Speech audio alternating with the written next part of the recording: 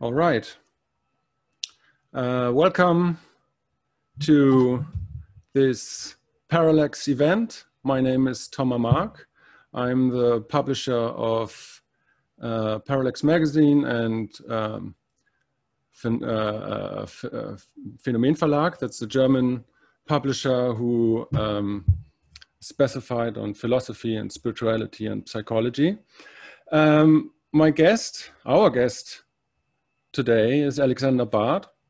He is a philosopher and a futurist and author of Digital Libido, amongst others, a book that I just recently published with Phänomen Publishing. And I'm very glad that he agreed to partake on this special event. It will go like this, that I will introduce him soon, and we will have a short conversation, and he will do a short lecture, about 45 minutes. And you will have the chance to answer or question, ask him some questions regarding his lecture. You can do this by writing me in the chat box, and I will give you unmute you with Zoom, basically, so you can have the chance to talk directly to Alexander Barth in that moment. So I think the whole event will be around two hours, maybe. For me, it's kind of premiere also, because I did a couple of podcasts with my show Lateral Conversations, but this is a live event, and I don't really know how this all will work out. So I hope you all will give me some slack. So I hope you will enjoy this evening with Alexander Barth, which I now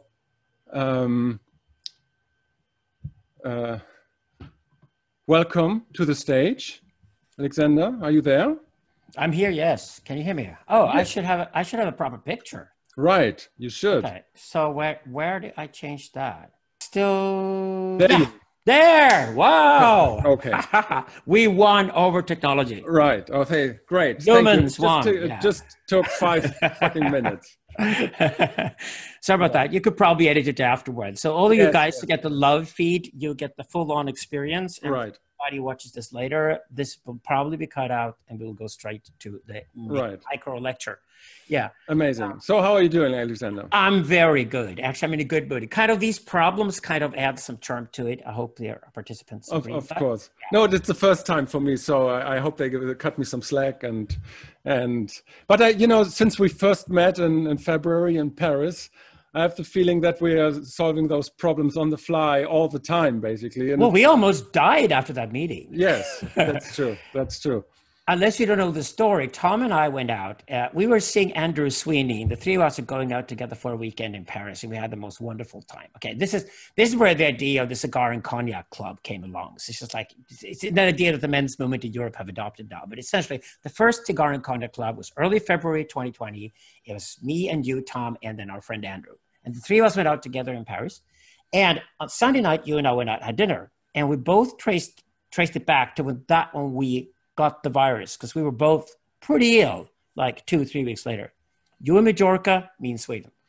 And went into isolation. I had a bad bout of COVID-19 for like 28 days or something like that during March and April. But it all started in Paris, early February. But we've survived. We're around. We're hopefully immune, and looking forward to the post-corona universe, aren't we? Yeah, exactly. And so then additionally, I mean, it's not really part of this conversation, but then, we started thinking about publishing your books in Germany, and, we did some wonderful podcasts, some mini series, and you did an amazing series of podcasts with Andrew Sweeney. And it was a wild ride this year. Yeah. And they're all available, so you can all go and check the information. You just basically Google Andrew Sweeney and Alexander Barth, or Alexander Barth and Tom, and then you find us there. Right. So, and it all boils down to Parallax. So I'm a huge fan of Parallax. Tom runs Parallax, and Andrew runs it with Tom. So Parallax to me is a perfect example of like a really contemporary place where you can go online and find tons of really great material, especially this conversation that is somewhere between philosophy, politics, and spirituality, especially that conversation. Parallax is really good at it. You're putting together great work, Tom. And the fact that we're also now working from a European basis means that Parallax also now introduces translations. So you can go into this discourse. It's not just completely Anglo-Saxon. We're kind of tired of the fact that so much of people are concerned and want to talk about these days is just completely in English. So it's either directed from the UK or from the US. Right. But what's great about the kind of work we do is that we're all based in continental Europe and we want our translations to other languages. And right. Thank you for translating Digital Libido. This is the original English version. Right. Yeah. Thank you for translating it so well to German, Tom. So yeah, it's an amazing book. I hope you will talk a little bit about it. I mean, it's like with Parallax also, and that is one of the great ideas that we had in Paris with Andrew together, that, you know, it's not just a magazine, but there's also like in the future, like a kind of academy attached where you can search and for new content and for new way of sense making and, you know, and make sense of the kind of world and mess we are in right now, and to, you know, to find a platform there. And that's the general idea we had in Paris. And so I'm really happy that. Yeah, because all the old institutions are going to go. This is one of the central theses of my work with Jon Söderqvist. So we've written 5 books. We're working on the 6th one. And the first 3 books have been released in lots of different languages under the title The Futurica Trilogy, because we're obviously futurologists and philosophers at the same time. So we've done a lot of work on where are we going, where's humanity going next. And obviously, it's been writing for like 20 years. We've hit the nail now several times over. So like a lot of the things we predicted have been in our books already. We predicted pandemics would happen and take on a different scale in the internet age. You know, most of the things that are happening currently we predicted before.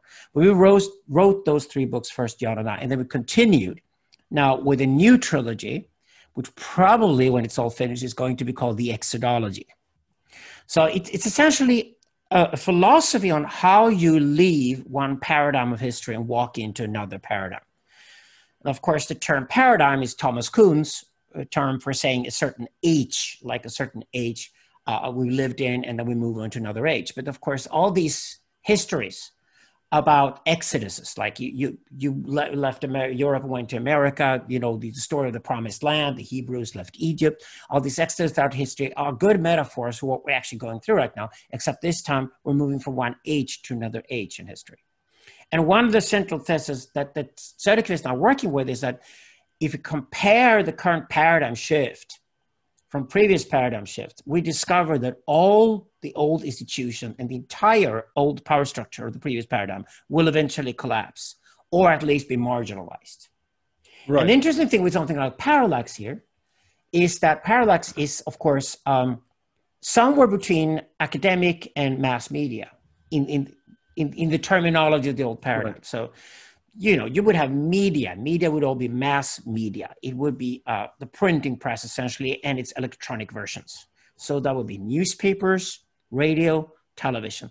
And all these mass media would be, you know, controlled from above.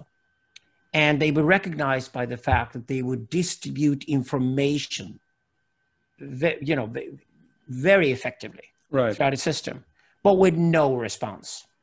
So basically, we were told what to do. Right. So, but focusing now more on Digital Libido, you will have like a lecture now. It's like, what's the general topic of what you will talk about? Okay, so the old institutions fall apart, new institutions open up. So Parallax, that's where we fit in. I just want to say that. Somewhere between the academia, which is imploding today, and mass media, which is imploding today. So somewhere between these two in the online world is where we work at Parallax. So I just want to say that our philosophy is tied in with the kind of work that you do, so people see the connection here. Okay, so you will give me some half hour or something to explain this book, Digital Libido. Yeah, 45 minutes. So what will you be talking about? Okay.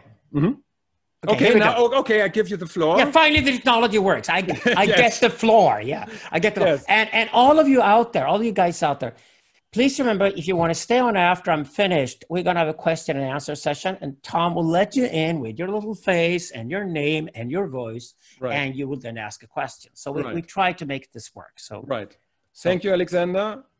We are all ears here now. Okay.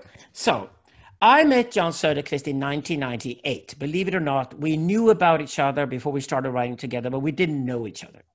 And I had an offer. I was hired by the Stockholm School of Economics in 1998 to give a series of lectures on the internet. And this was like late 1990s. And once I started studying the topic really deeply, I discovered that almost everything we'd assume about the internet already then was wrong. That might be easier to say now, because we had the dot-com boom and, a lot of attempts at understanding the internet and foster it and, milk it for money or whatever. But most of those projects failed. It turns out that the projects that did succeed and became the tech giants that we have today took a much more long-term view and had a better understanding of what the internet was than the vast majority of people who tried to jump on the bandwagon in the late 1990s. So that was the general landscape where Jon and I were located. And I don't work on my own. If Nietzsche had God is dead on his grave when he died, I want to have the individualist dead on my grave, because I never believed in individualism. I think the idea that we're sort of stuck in our heads, that Descartes and Immanuel Kant love this idea that we're stuck in our heads and we can't really, connect with the outside world. Well, to begin with, we do connect, with the rest of the world, including other human beings. We are incredibly social animals. We're tribal more than anything else. And I always defend the right for humans to be human. I think try to change us into something we're not is always a terrible idea. Also a very costly one. So anyway, this is the late 1990s. Jon and I meet because I'm looking for a collaborator to work with on writing the books. And I was offered to write a book on my very radical internet theory. And I met Jon. We had dinner. This is an old story now, well-known story now. Apparently I wasn't that good of a cook, according to Jon, but I cooked some chicken. It was in my house. And we had a drawing board in front of us. And we had the chicken and the drawing board and a glass of wine. We love drinking. And we're sitting there. And basically on the map of the drawing board, we had a map of the book, of the theory. And then Jon said, Alexander, this is not just one book. This is like 3 books. This is like 3 books that we need to write over the next 10 years. And I said, okay, I don't even want to hear about the second and third book right now. I'm going to concentrate on writing the first book. So yeah, but Jon said, just so that you know, the theory is wider, way bigger than you've assumed for just one book. But let's go into this and see where we arrive. And that's how we invented a whole new field of philosophy we called Futurica. Futurica is essentially literature that deals on futurological issues, like futurist issues, from a philosophical point of view. So say you're going to do philosophy on the future, not on the past, not on the now, but you got to do philosophy on the future, you do Futurica. So the vulgar version of Futurica today was something like Ray Kurzweil and the singularity theory, and the more advanced version of Futurica would be Jon Söderqvist and Alexander Bard. So now you get the overall picture. So we started writing. The first book was called The Netocrats. It's called Die Netokraten, I think, in German. It became a worldwide success. We traveled around the world the next 4 years with that book. 2 years later, we started working on the second book, which is called The Global Empire. And if The Netocrats is quite accessible, I would say The Global Empire is pretty hard, technical, philosophical work. But it's a very important book in hindsight, because it was with The Global Empire, second book, that we launched the entire philosophical theory of how to understand the current paradigm. And the title speaks volume, because when you hear the title, The Global Empire, you think somebody's going to conquer the rest of the planet, say be the Xi Jinping of China, or believe it or not, Bill Clinton and some nukes from America would conquer the rest of the world, and you would have a global empire. But actually what we stated in the book, this book came out in 2003, was that the global empire already exists. It's just that if you don't take the human perspective of the world, but you actually ask technology, then you would discover that the internet protocol is already the constitution of an empire, except it's a technological empire. So now, 20 years later, it's probably easier to understand that, AI would eventually create individuals like agents, subjectivity, the way human beings are agents. Each one of us is an agent, and we can then have agency together. We call that collective agency or tribal agency or national agency, whatever. But the agency that we human beings are accustomed to when it comes to each other, we have conversations, is an agency obviously that a lot of machines are going to have in the future as well. And these agencies although probably going to adhere to the idea of a global imperial order. So essentially what we said is that as soon as you start to collect data, that data will want sooner or later to have more data, and it will marry other collections of data, and the world's data centers are very likely eventually to become one huge data center. This is something we then explore later in our work in our fourth book. We come to that, but this was the global empire. They wrote a very accessible book, to be, favorites among students and, people who want to get access to philosophy, which is the one that I recommend for you if you want to have an easy start with Martin Söderqvist. And this book is called The Body Machines. And The Body Machines was essentially an application of our philosophy onto the individual human being. So if you want to read a book on the digital age and what it means to be a digital citizen or a person in this age and how it's different from previous paradigms, so what it means to be human, then The Body Machines is the place to go. Okay, those three books were later, re-released and repackaged as the Futurica trilogy. You can get the entire Futurica trilogy on Amazon, for example. You can also read those books separately, but those are the first three books. Now we come to the current second trilogy we're writing. John demanded on me, since we're turning 60 years old next year, that this is going to be the end of it. The sixth book we're writing at the moment, after Digital Libido, is going to be the end of it. Because we put in pretty hard work into Digital Libido and the book before that, which is the Synthesis book. But these three books are going to be eventually another second trilogy. And after that, we're 60 years old. We probably resign and have our students write books and kill their fathers. And we have a lot of drinks and we make commentary on our work or something. That's the current plan. But the second trilogy, of which Digital Libido is the central work, is called the Exodology.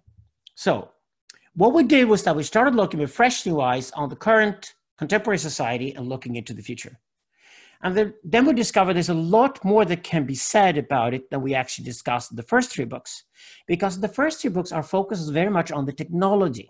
We felt that philosophers had talked about human beings quite a lot in the past. They understood how human beings operated. We love Hegel, we love Nietzsche, we love Freud. We love all these thinkers who, talked and discussed human beings quite a lot. And on top of that, we got psychoanalysis and psychology and other things that try and attempt to understand human beings. But we're also deeply ingrained in the world of psychoanalysis, which is where we get our understanding of the human mind from in our work. So we love Slavoj Žižek, for example. We sort of adapted to him, Jacques Lacan before him, and certainly Freud. So we felt that, okay, the second time around, since people now have understood that technology is taking over the world on a radical new scale never seen before, even matching humans, even on the scale that we might not even know whether humans will still be around in the future. Since everybody's figured that out, and a lot of people are writing POC books on the topic, like Superintelligence by Nick Bostrom, another Swede, by the way, or, people are doing all these kinds of Ray Kurzweil ideas of singularity. We found all of these ideas to be very naive compared to what actually is confronting us, and not so much naive about the technology, but really naive about what it means to be human. So a key chapter in Digital Libidos is the chapter about the human constant and the technological variable. And this is fundamental to my and John's philosophy, is that if you look at human beings over the last 200,000 years, very little has changed. Our brains are about the same size they were 200,000 years ago. Sorry, but there's been no real development to humans. And the reason for that is that even if you plan to improve on ourselves and our genetic quality, the problem is that we all get drunk and fuck the wrong person on a Friday night, and then we breed and we have more children, and usually it's rather the most stupid people have more children than the smart ones. That's the bad news, but that's the way it works. So at best, humans can be considered to be constant, but humans can be studied much more deeply than we've done in the past. And the reason for that is precisely because of the human technological interaction. What do we mean by that? Well, we all know by now that we produce data. We all know that data is collected, huge data centers. Most of these tech giants are collecting enormous amounts of data, and they hardly even know what they're going to do with the data yet. Okay, but they figured out they're going to be doing incredibly powerful things with the data. If you use Google Maps or Waze when you drive, you get an experience of what you actually can start doing with people once you get their data. 3 years ago, you would go to, say, Munich, and you would look for a restaurant and you get 10 different suggestions, usually the 10 restaurants that were closest to your house. These days, you get 3 suggestions because Google will have eliminated 7 of the suggestions because they know that you're not going to go there anyway, because they know you well enough and they know your budget well enough and they know the kind of taste you have well enough that you would go to any of those 7 restaurants. So they might as well give you 3. But in reality, Google probably already know which restaurant you're going to go to anyway. So they might as well book the table for you. And you go to that restaurant and have a nice meal, but they will also take the profit from the restaurant in the process. That's why tech giants will make tons of money because they got the data. But if you ask a philosopher like myself or Jan Söderqvist, what we want to do if we get access to data, we would love to do anthropology.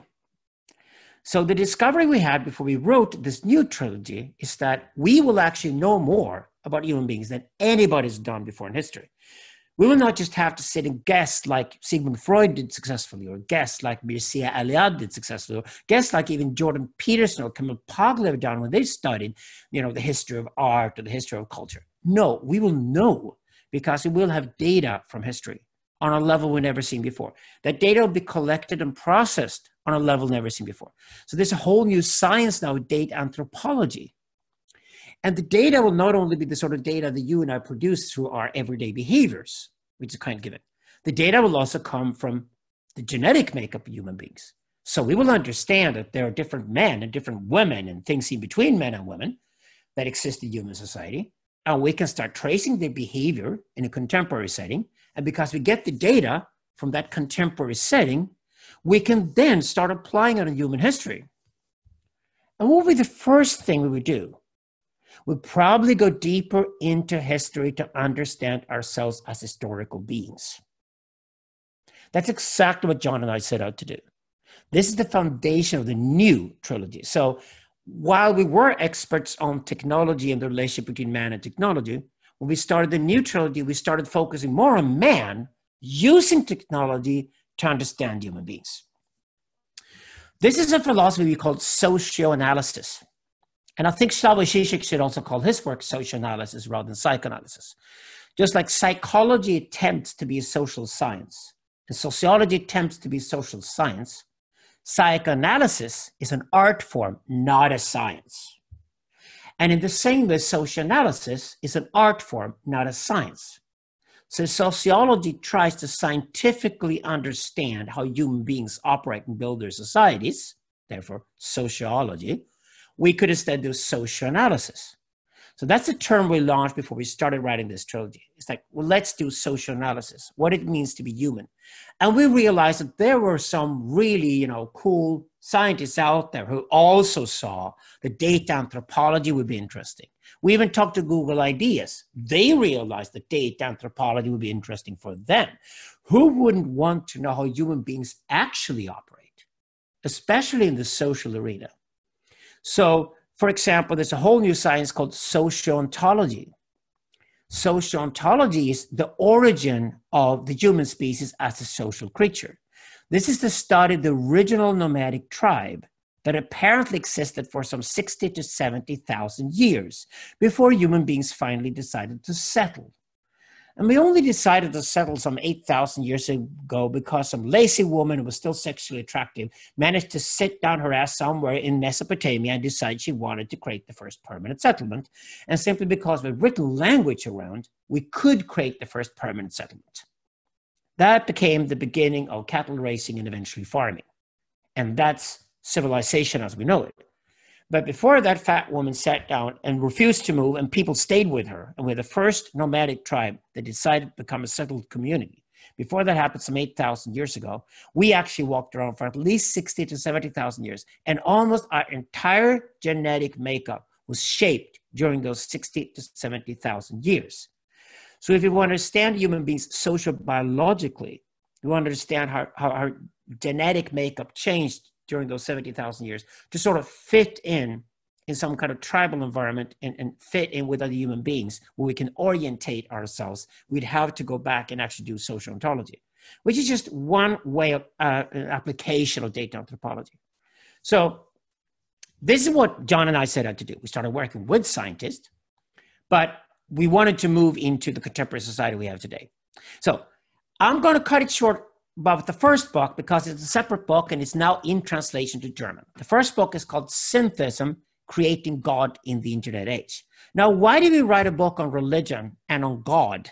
The first thing we do, because people orientate themselves according to some shared value.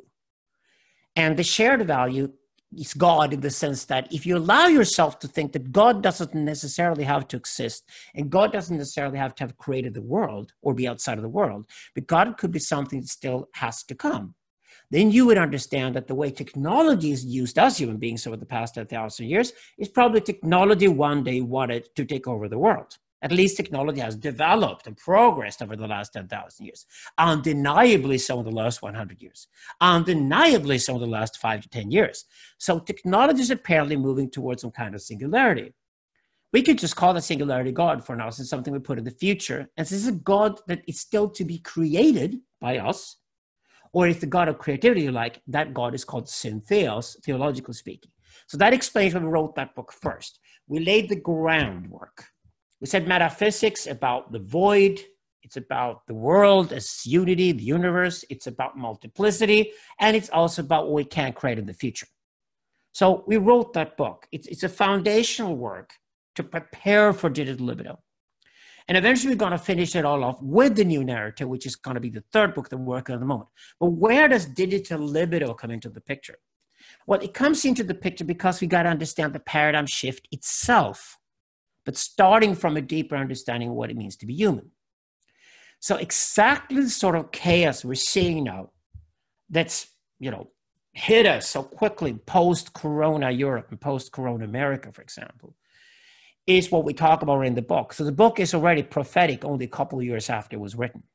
It's published in 2018. You can already see many of these ideas in the book are all over the place.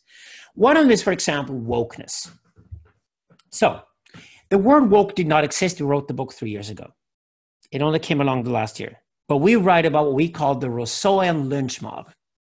And what we're saying essentially is that when there's no sense of direction to a given society, meaning the future can only be chaotic, which is exactly the sort of society how when you go through a dramatic paradigm shift, because what happened is that all the old power institutions collapse. Politics is collapsing has become ironic. Do we really care whether America elects a Cartman from South Park or a Corona corpse for president in November? Probably not. But the fact that those are the two choices proves pretty much that politics has become an ironic social theater driven by dying mass media. We couldn't care less, most of us. So we see that academia is falling apart and mass media is falling apart. And they're all falling apart because woke culture is now attacking them. Why is woke culture attacking these old institutions that try to take over the old institutions? Simply because woke culture doesn't fit in the digital world. It's not the woke people who win on Twitter or win on Instagram or win on Facebook. Why?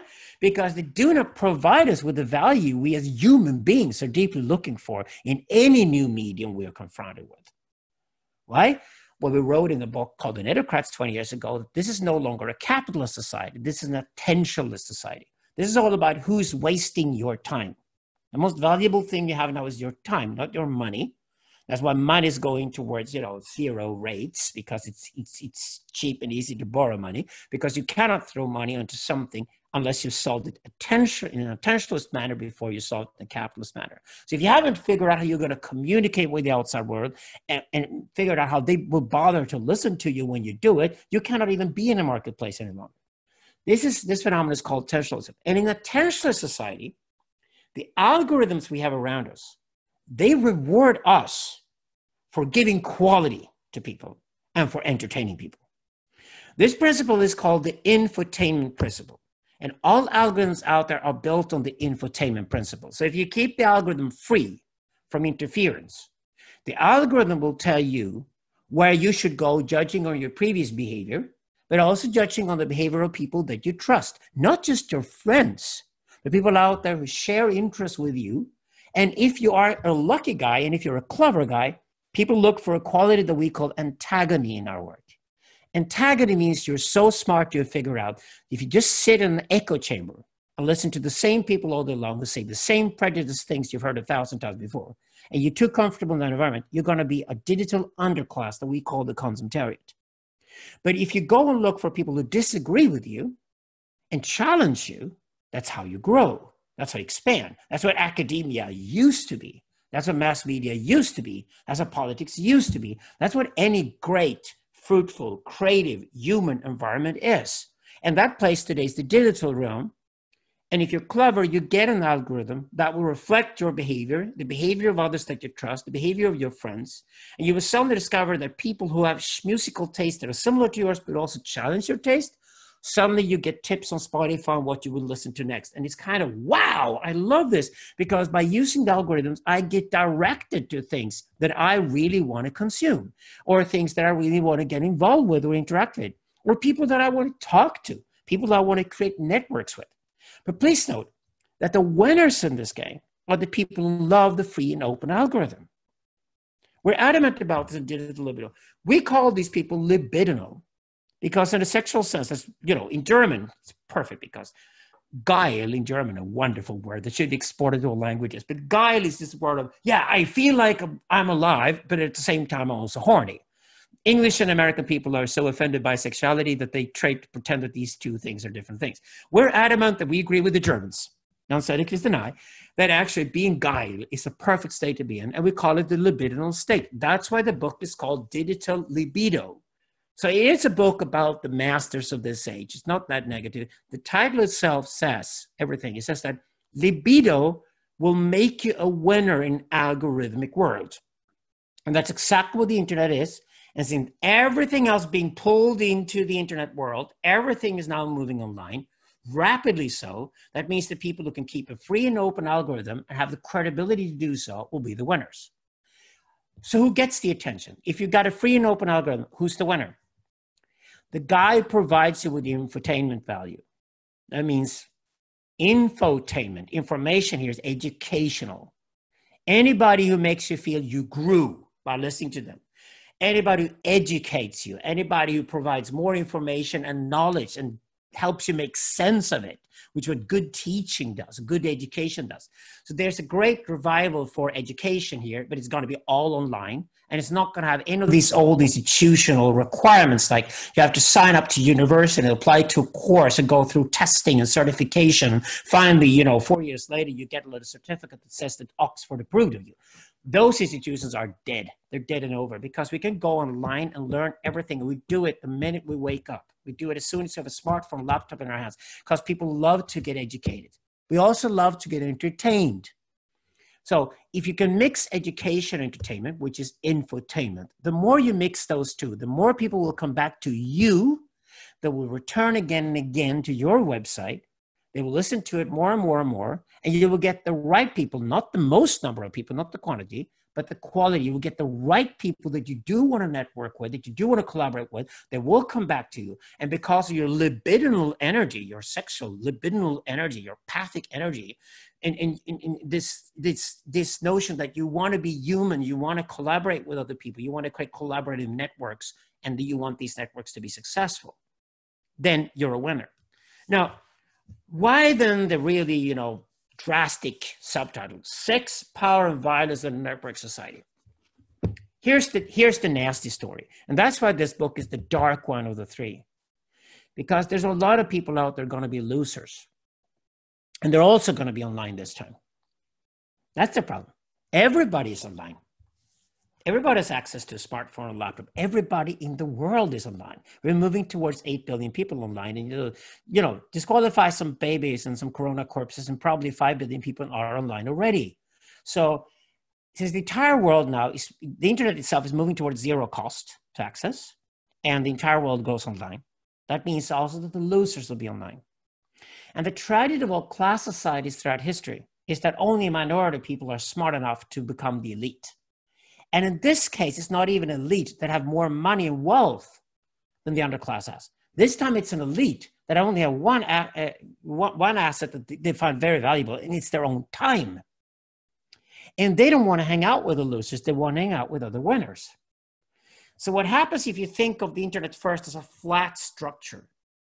Everything is flat originally. Everybody has access to the internet. Everybody has a Gmail account. Everybody has a Facebook account. Everybody has a Twitter account if they want to. You can open all these accounts, cost nothing. You can communicate with the outside world at no cost at all. That's a flat structure of 5 billion people. But very, very quickly, you get some nodes in this network. You get some people who have what? Great infotainment value. Maybe a group of people even who have great infotainment value. When this group of people have great infotainment value, they pull in other people. After a while, they're so attracted that everybody wants to jump on board.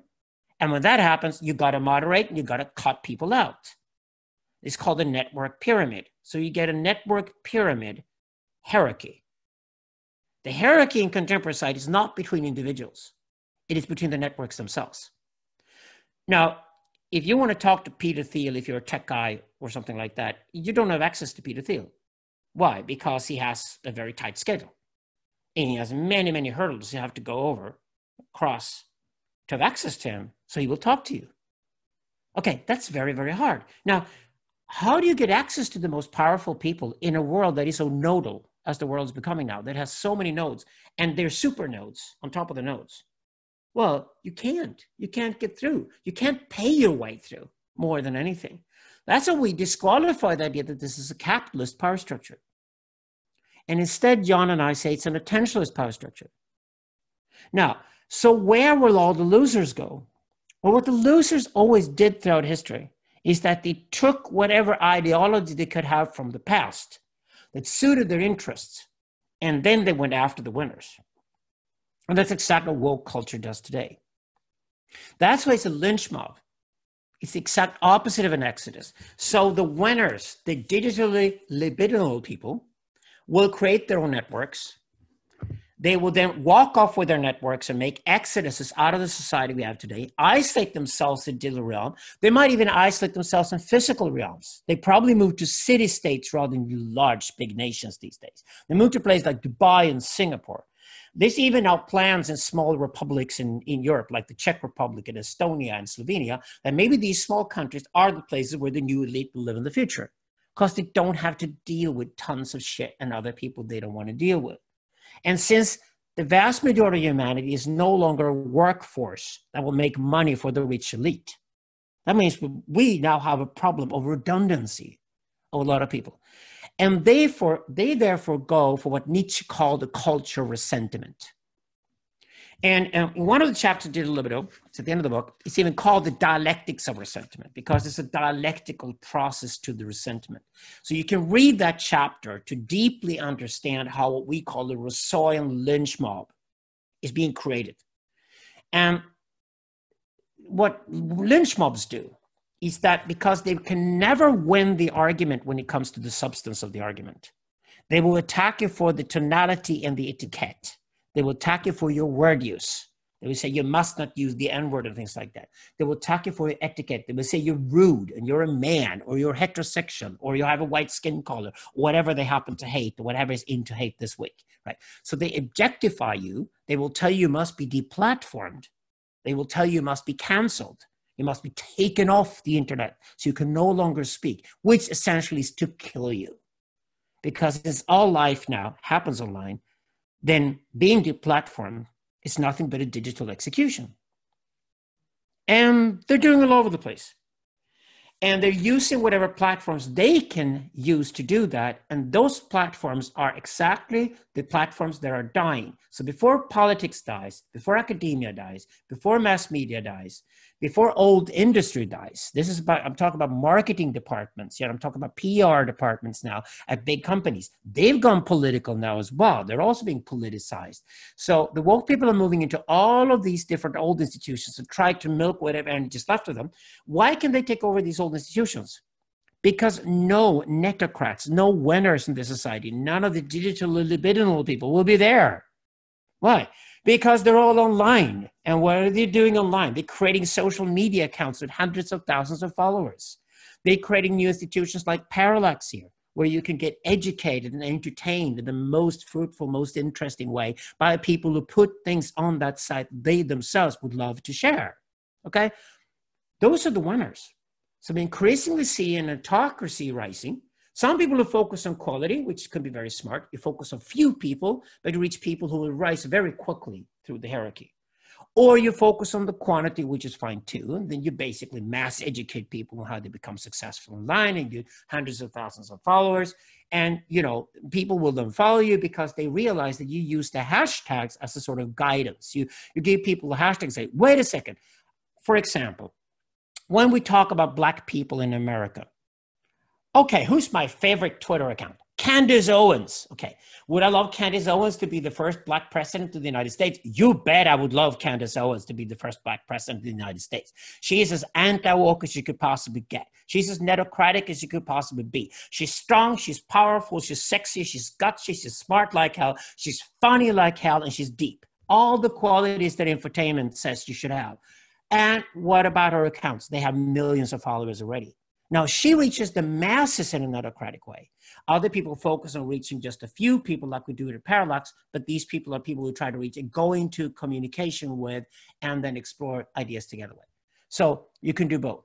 But that is being netocratic, meaning we've left the old institutions still being around open for the woke people who show what we call the consumptarian behavior. So what is your most important asset then according to Digital Libido? The free and open algorithm. Will it be attacked? You bet it will.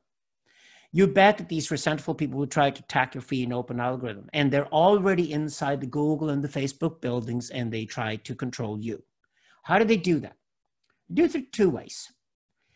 They do it through capitalism, because we said capitalism is dying. It's becoming redundant. Attentionalism takes over the world.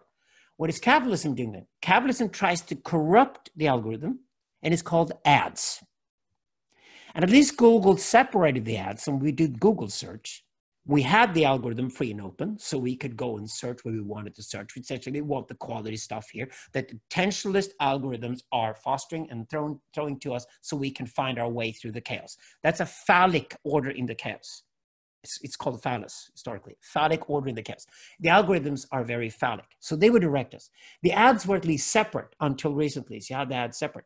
Now Google tries to put the ads at the forefront. So whoever has paid for it now gets to block you. And a lot of us are then leaving and go to DuckDuckGo. So it gets so disgusted with Google search because it's apparently becoming commercialized. And we know that commercialism will distort our view, will destroy the free and open algorithm. And there's a word we have for that. We call it spam. And we hate spam. That's why having an ad blocker today and having a spam filter today is the first freedom fight that we see today in the internet society. That's digital libido for you. Now, the other thing they try to do when they don't have money and throw money at things and try to desperately get your eyeballs by paying their way to it, is that they try to manipulate you politically. And that's how political manipulations of woke culture is about today.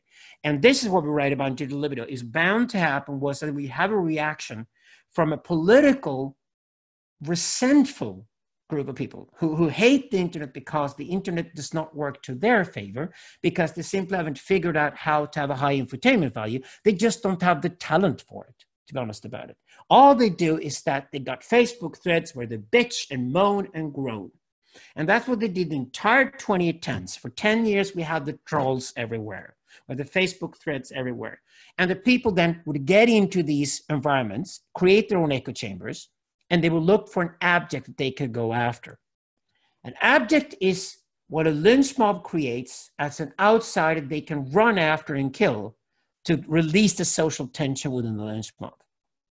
Hitler used it with the Germans, he called it the Jew. Stalin used it with the Russians, he called it the Kulak.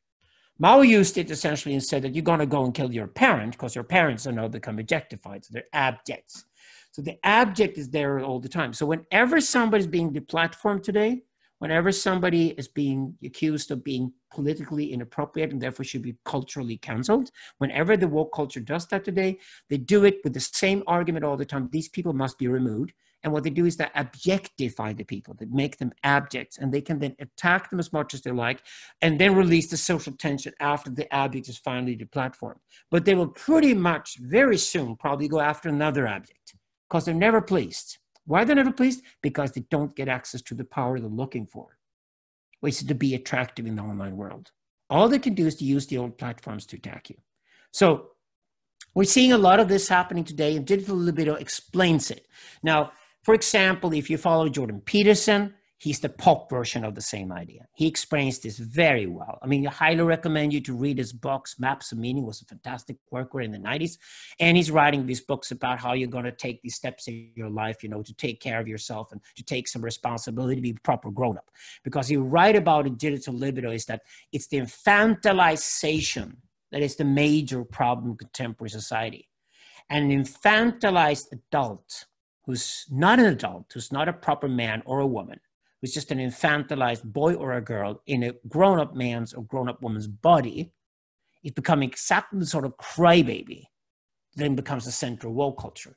So what Digital Libido does is that what Jordan Peterson has talked about, what Camille Paglia has talked about in America, what Douglas Murray talks about and writes beautifully about in his book, The Madness of Crowds. Digital Libido is the more profound philosophical work that discusses the same thing and goes to the depth and understands what are crowds?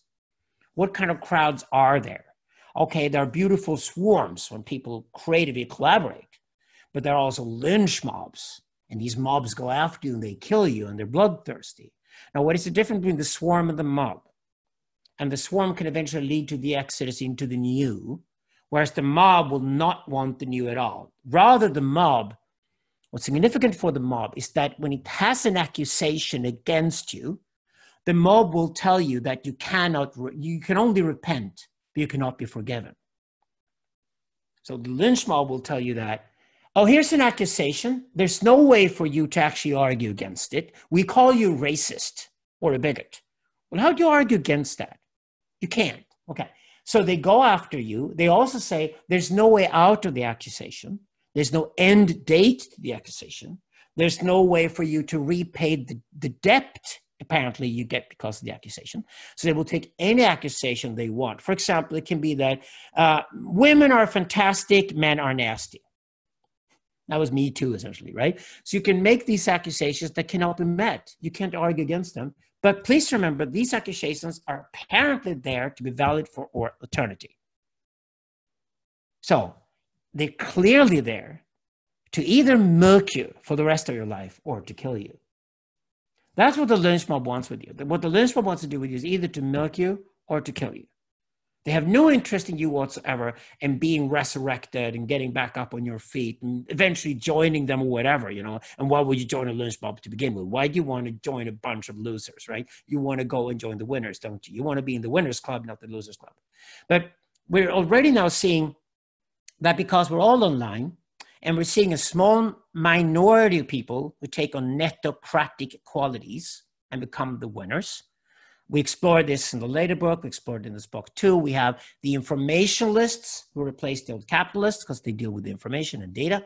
We have the sensocrats who replace the old politicians because sensocracy is now happening. Why would you vote every 4 years when you actually vote every second with your smartphone? That opens up the whole area of sensocracy. Would that be a dictatorship or could that be something more plural and democratic? Big questions to be answered. We're working with them for the next book and we're involved in dialogues on those issues. And also there's like a new digital priesthood because a group we love a lot, John and I, probably because we belong to it, is the group that we call the shamanic caste. And here's where it gets interesting at the end of Digital Libido. Because we do sociontology, because we do data anthropology, because we know a lot more about humans than we ever did before. We also know history much better than we ever did before. We know big history. We know deep history. We even know that if we're going to look for the phallus to direct us and give us order out of the chaos, then the phallus also needs to be looked for in history, which we call the root of the phallus. It's an expression that John and I use. So we can look into history much deeper than we did before. And what do we discover? We discover a map according to which people orientate themselves. This whole new area of both philosophy and science is something called tribal mapping. So the tribal map you see in Digital Libido is a map you could put yourself on. That's when it gets personal in this book. So the tribal map will consist of a matriarchy at the center, which we call the inner circuit, and it will then have a patriarchy outside called the outer circuit.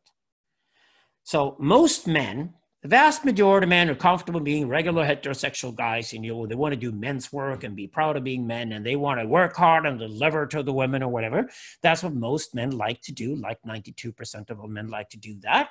according to the data, then we put them in the outer circuit. Then the vast majority of women are heterosexual women, and they love to work hard and, you know, do the right thing in life, but they also love to give birth to children or be part of the reproduction process. And because they're part of the reproduction process, which is still, the last time I checked, is a female monopoly, that means the inner circuit is the center of the tribe, because without the inner circuit, there can be no reproduction. And without the reproduction, the tribe cannot survive. So the fundamental idea of a tribe, something we call nomadology, is the idea that men need to serve women so that women want to give birth to babies. If women don't want to give birth to babies, society falls apart. So there's a matriarchal power, which is the negotiating power between the older women and the younger men who are horny, on how you negotiate the sexual ritual in the tribe. Now, please note here, though, that there are two border areas.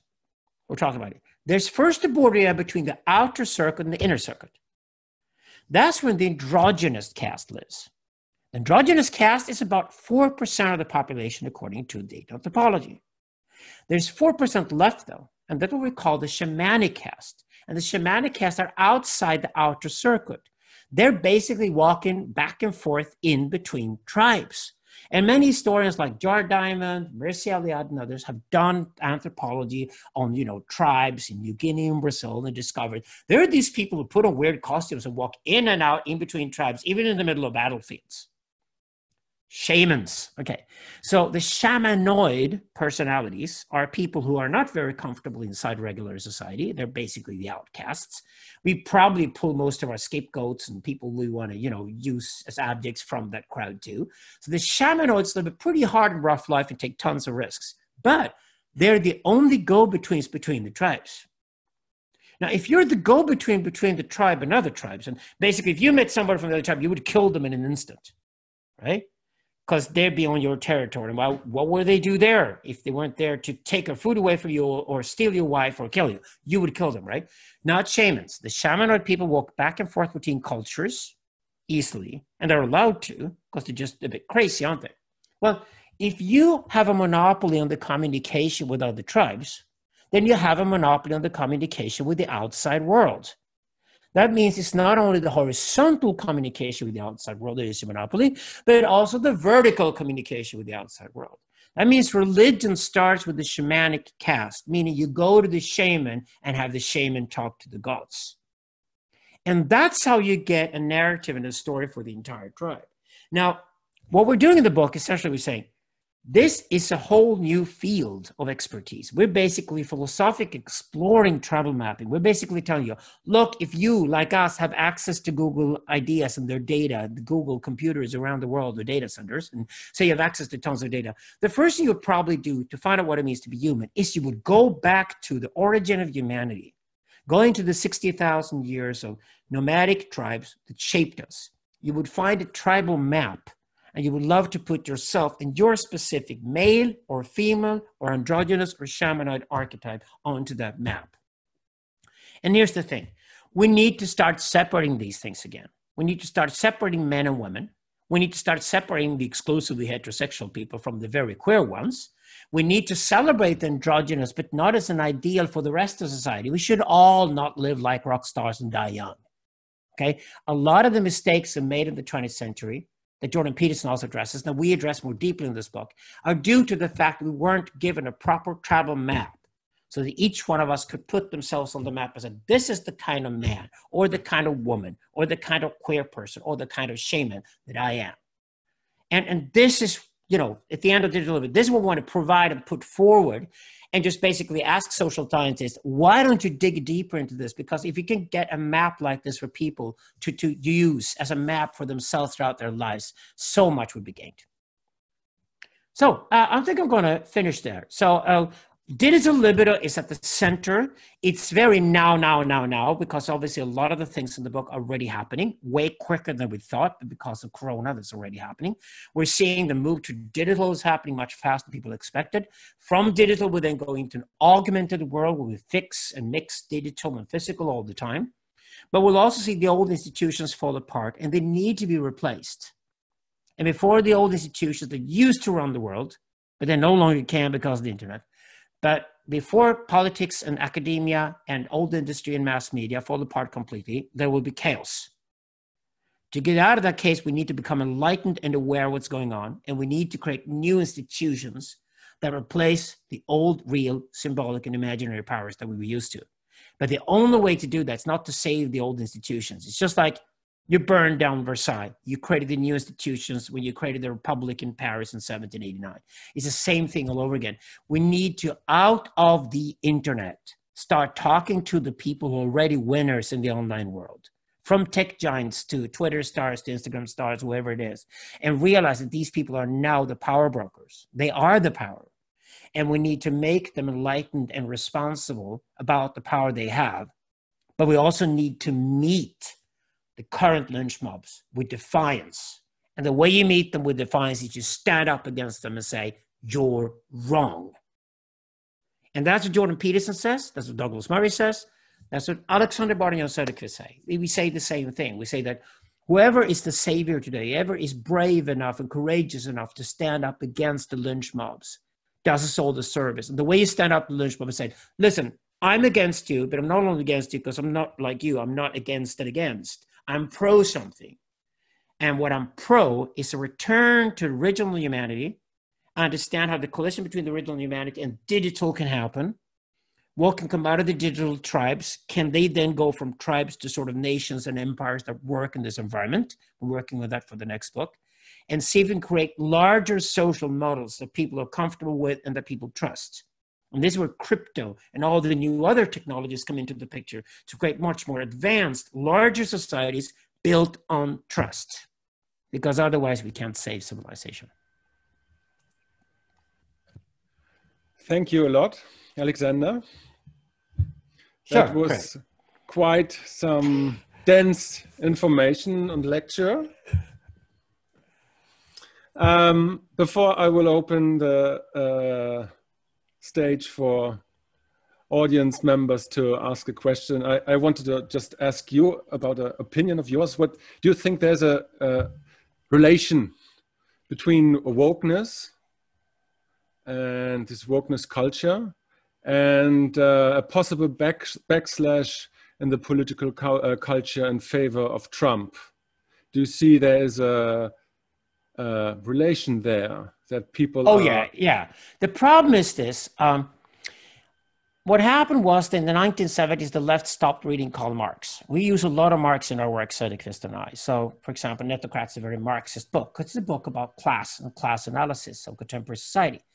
But they stopped reading Karl Marx in the 1970s because they were furious with the workers, that the workers didn't want the revolution. So they went for something called intersectionality. Starting in the 1980s, intersectionality was developed as the new idea of the left. But if you had asked Marx, he would have hated it because the idea was that you removed class and pretended class did not exist. When in reality, you should both have a class analysis of the capitalist society, which is about money and wealth, and an attentionalist class analysis, which was John and I have developed. And the attentionalist class analysis says that the internet is some people, a small minority are winners, a lot of people are losers, and this is how that works. Okay, so if you made the class analysis, you wouldn't need any of this woke shit. What happened was, though, that it was comfortable for the middle classes and the, academic middle classes to sort of run around with people of color and people of different genders and different orientations and all kinds of exotic, shamanic-looking people and pretend that this was the future of the left. And I think there was a terrible strategic mistake in the 1980s that the left made both in Europe and North America. And here's how it works. The way it works is that you got to find an abject, because if you're going to unify Muslims and women and homosexuals and everybody, whatever, and all kinds of new letters you haven't even heard yet, identities you must remember, apparently, probably like 78 different pronouns or something. But if this hysteria, this multiplicity that no longer makes sense, multiplicity for the sake of multiplicity, they've got to be unified with something. So what the theorists like Ernesto Laclau and Chantal Mouffe and Judith Butler have all said is that you got to find something that unites you. And the unification is no longer somebody within the group. It has to be from outside the group. So it's the same way that Hitler found the Jew. You got to find an abject. It turned out it was very comfortable for this alt-left, since that existed first, to make the white heterosexual man the abject. The problem is that the world has been run by white heterosexual men for the past at least 400 years, true, but the vast majority of white heterosexual men happen to be regular workers, not power brokers. Okay?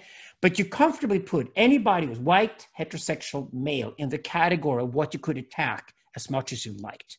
That meant the left turned against its own history.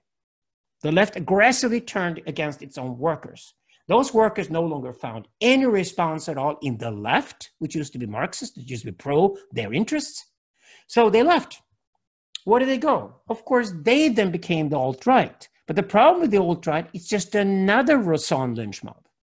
John and I are not for Trump or for Biden or for woke or for anti-woke as things are now. Or maybe we're anti-woke, but this is just more woke. So the other woke here, or the awoke, if you like, in this case, is the alt-right. So what did they say? Well, they say, since this is now nothing else than victimhood cults, and it's a competition for who's the biggest victim, and the biggest victim in this race gets the biggest compensation, and nobody works any longer, nobody's creative any longer, nobody does anything constructive any longer. It's just a race to the bottom of who's the biggest victim. Well, if everybody has turned against you, it's only a matter of time before the white heterosexual man is going to stand up and say, no, I'm the victim. That is the alt-right. So we ended up in this trap with the alt-right and the alt-left. And I think the rest of us sort of will pull back and retract from it and look at Portland, Oregon in 2020, which we said several years ago, that's probably the first place where you're going to see an outright struggle for months between the alt-right and the alt-left, where they're also going to get weaponized. And that's exactly what's happening in America at the moment. So you see these two camps, the alt-right and the alt-left, get weaponized. And it doesn't matter who wins the election 2 months from now, because whoever loses at the losing side, I'm sure are going to get weaponized and become more military about what they do. And then we'll see if the National Guard of America and the next president can stop them, because otherwise America could go towards civil war. That would be my next question. Do you see a civil war in the foreseeable future within the United States? I did, but here's where I have to bring another friend of ours, Thaddeus Russell. And we did a podcast recently with Thaddeus, corrected him. I said, no, Alexander, you're I'm an historian. And whenever we've been close to civil war of that magnitude, the only civil war America had was, the northern states against the southern states. It was essentially a war about, are you going to have an industrial economy or a farming economy in North America?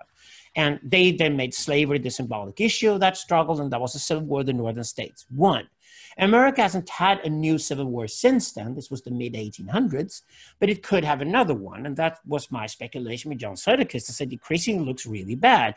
And because every time the alt-left and the alt-right, they love each other, because if they get everybody else out of the way, this becomes a war between the two of them.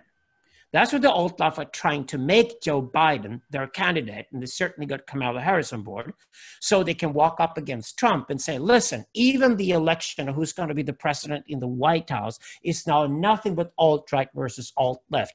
All other options are dead. That's exactly what these two camps want. They want a war between the two of them, and they don't mind because they're bitter and resentful.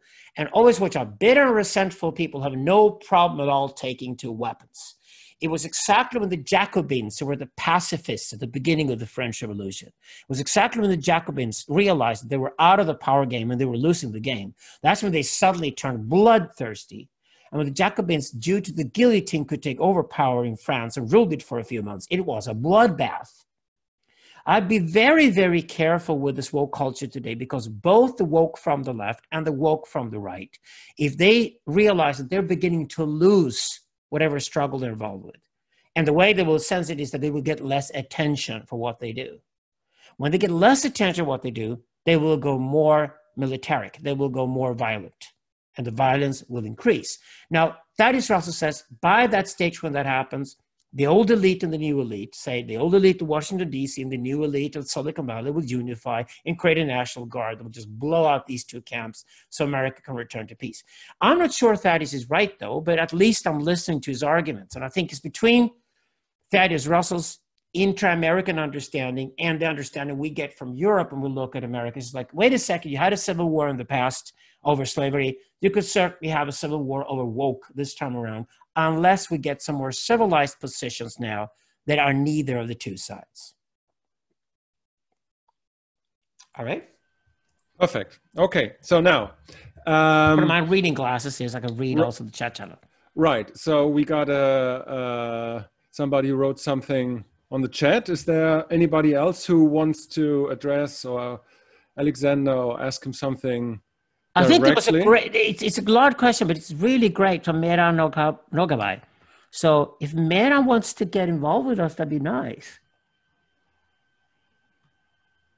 Okay, the question is about the algorithm. I can read the question. So Yeah. everybody also in the future will be on board on that. So I read it. People are mad or confused like hell and dissatisfied with the alternatives they are offered by the elite. How can algorithms help people to understand how we got here and how the power system operates? The elite would definitely resist like hell for its privileges, and all this is priced in the apocalypse or singularity of all kinds waiting next door, or even in the Abrahamic as well as Mazdaik or Reich religions becoming in constant war with each other since 3,000 years. Saying that, what the hell is going on in the heavens? That covers quite a lot of territory there. Yeah, I'm also very interested in the Eastern perspective, and we're working a lot with that. The new book actually takes the Silk Route as a starting point. So you're going to get a lot of the Zoroastrian, Iranian heritage, a lot of Indian and Chinese philosophy in the next book. That's for sure. We don't start with the Greeks. Some of it is already in Digital Libido. So that answers that. But okay. The interesting thing is that how can algorithms help people to understand how we got here? Well, you must understand that the only way for the algorithms to operate properly now is to not try to manipulate them. Because once you get into the manipulation game, and you try to politicize the algorithms, like the algorithms should be nudged in a certain way because certain things are desirable, you become the tyrant. That's exactly what authoritarian power does today. And this is the similarity between the Chinese Communist Party and between woke activists in California. That's why I'm terrified of what's going on at the tech giants at the moment, because I know from inside Google and Facebook, there are a lot of people who want to politicize their environment and they want to redirect the algorithm. And it's happening already. I mean, if you tap marriage onto Google search, you immediately get a black gay couple. Like if you must not be racist and you must not be anti-gay, and therefore they throw that picture into your face, even if your algorithm wouldn't have done that if you had a free and open algorithm. And this is where we need to stay out of it. We need to just resist infiltrating the algorithm so the algorithm can stay free and open. And the way you explore that is you basically ask people, would you like to have a free and open algorithm that isn't manipulated by people for political reasons? And would you love to have a free and open algorithm that is cleansed of all ad and spam that advertisers try to throw in there? Would you like it to be without manipulation, corruption? Anybody would, of course, answer, yes, I would like my free and open algorithm to be free and open. Now, that means we must not use algorithms in any way where we try to direct them. We must let the phallus rise, so to speak. The phallus will spontaneously rise out of the system. But if we, for example, have a dialogue here that is a quality dialogue, both to us and to people who follow it and get engaged with it, the algorithms will point towards our dialogue if they're kept free and open, because the algorithms will kill everything that isn't quality out there. It will also sometimes kill some quality too in the process. That's so much quality that most people don't even get it. That's tragic, understand. There's a tragedy we sometimes have to live with. But essentially, if you do quality stuff these days and you're good at explaining it to people and hopefully do so in a fun way, you will get the algorithms to go your way anyway. And that's the way we should look at the algorithms. Stay out of manipulation. Okay, now we have another question from Roberto. He asked, what good reasons do we have to suppose that we can now have a real comprehension of humans? Many ages have had this illusion. I don't think it's only a matter about data about humans. No, that's correct. Very good question. Okay, but we know more. We will know more. Now, whether we know more inside our own heads and processes is a different question, okay? For example, when I study philosophy and when I sit with Hegel and Nietzsche, I discover that they spend every day of their lives reading tons of books, much more than I do. And I discovered that my students that are, say, 25 years old, that I work with, read far less than I had done when I was 25. What terrifies me is that we spend too much time surfing and jumping from one thing to the next, and we learn a few lines that are good for cocktail conversations, but we actually don't go deep. But human beings are dialectical. They are also responses to things that we do. We no longer want to be in the Facebook threads behaving like trolls. That belongs to the 2010s. We no longer want to stay in echo chambers. We want to be challenged. We want to be antagonic in our behavior. We're learning as we go along. And the same thing here, that I hope that people go in and stay within deep studies. I actually think that monasteries will come back in a big way, but the monasteries will be Wi-Fi monasteries this time around, so they can both be digital or physical. But I think people will have an enormous need to isolate themselves, maybe for months at a time, to really be able to study something deeply without getting disturbed. That's one of the lessons we'll learn from the 2010s. Like where the hell can I be for 4 months to study something properly without constantly being disturbed by my smartphone? And these are the things people are learning, and we can call this a digital monastery culture. I would prophesize and say that's definitely going to come in the next 10 years. But when it comes to the data, because we have more data available about humans, the human genome, the human body, the human history, the human brain, how it operates and how it interacts with the outside world, we can at least theoretically say that we will probably be able to say a lot more about humans and humanness than we could in the past. Right. Okay. So now I just see that I can't integrate the participants in this live Zoom, so we have to do it via chat. There was a question by Jonathan. I will read it again. Can you say more about your understanding of the difference between drive, desire, and transcendence? How do you relate these psychoanalytic concepts in your social analysis? Thanks. Great question. Love that one, Jonathan. Okay, so Jan Söderqvist always found that Jacques Lacan's division between drive and desire left a little too much to the imagination. So if we're going to talk about drives and a division of drives, then Lacan's description of drive is something mechanic. So it's mechanic, something demandingly mechanic is a good way of describing drive. So what is mechanistic about it is drive. And desire is always, that's something that's exclusive for humans. Animals don't show desire. And desire is here something that comes as a byproduct of language. So we symbolically desire something, and we have an imagination about the drive, okay? Although I think Lacan is ignoring instinct a bit too much here, because a lot of human behavior is just pure instinct. Say, for example, you know, when you're born, if you drop the baby on the mother's bottom, you'll immediately crawl to the tit and start sucking the tit out of instinct. And instinct is, of course, how animals, intelligent animals, maybe operate. So it makes sense to speak about instinct. And the great thing with instinct is we then get a name for what we can call animalistic drive.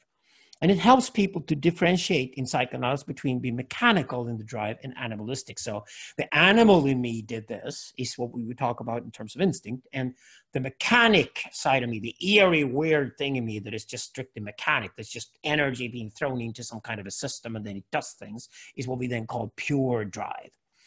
And pure drive and instinct then has desire correctly, which is what we get from the symbolic, and we get that from language. But what's interesting here is that we also need to understand transcendence as a drive. What do you mean by that? Well, the idea that you can be part of something bigger or greater than yourself is a drive.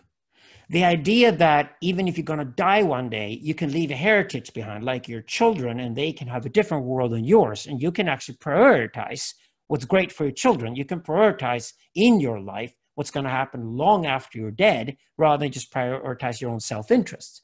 That's transcendence. Transcendence is incredibly important for human beings, simply because it comes out of getting tired of the desire, and it also comes out of the fact that we're tribal creatures. And the way we came up with transcendence as different from desire was that, you know, it's always when you go back to our masters and you discover there's a loophole in their argument. So you become more them than they are. You become more Freudian than Freud. That's when you discover where Freud misses out on things. You become more Hegelian than Hegel. That's when you discover the zeitgeist must be split. It can't be one. You can be more Nietzschean than Nietzsche. You discover the Übermensch must have company. He's a tribal creature, so there must be at least two. Okay, so you discover these guys haven't really figured out fully, and you use them against them. You can do the same with Lacan. And the interesting thing with Jacques Lacan is he never discusses, like he wouldn't do because he likes to be dark and negative and everything. Like he's very much a gothic guy, let's put it that way. It's a bit like Lovecraft, right? So Lacan never discussed in his work, what would it be like to be his analysand, you know, his patient, and be successful with the process? What does it mean to be somebody who's post-psychoanalysis? Because there's obviously a state when you pose psychoanalysis. Lacan himself hopefully personified that state. Even if you arrive in a sort of weird, eerie Lacanian place, we realize that you're trying to fill your empty self all the time. You can't stop doing it, even you know it's kind of in vain. Okay, even if you do that, there is an enlightenment to knowing that.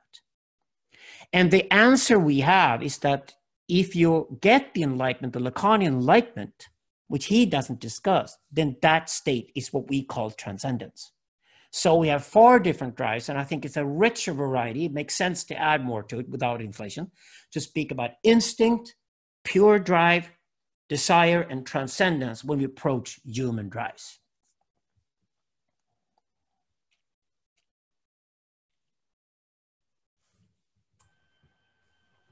Right. Okay. Now we have a question from Aurelian. I will read it again.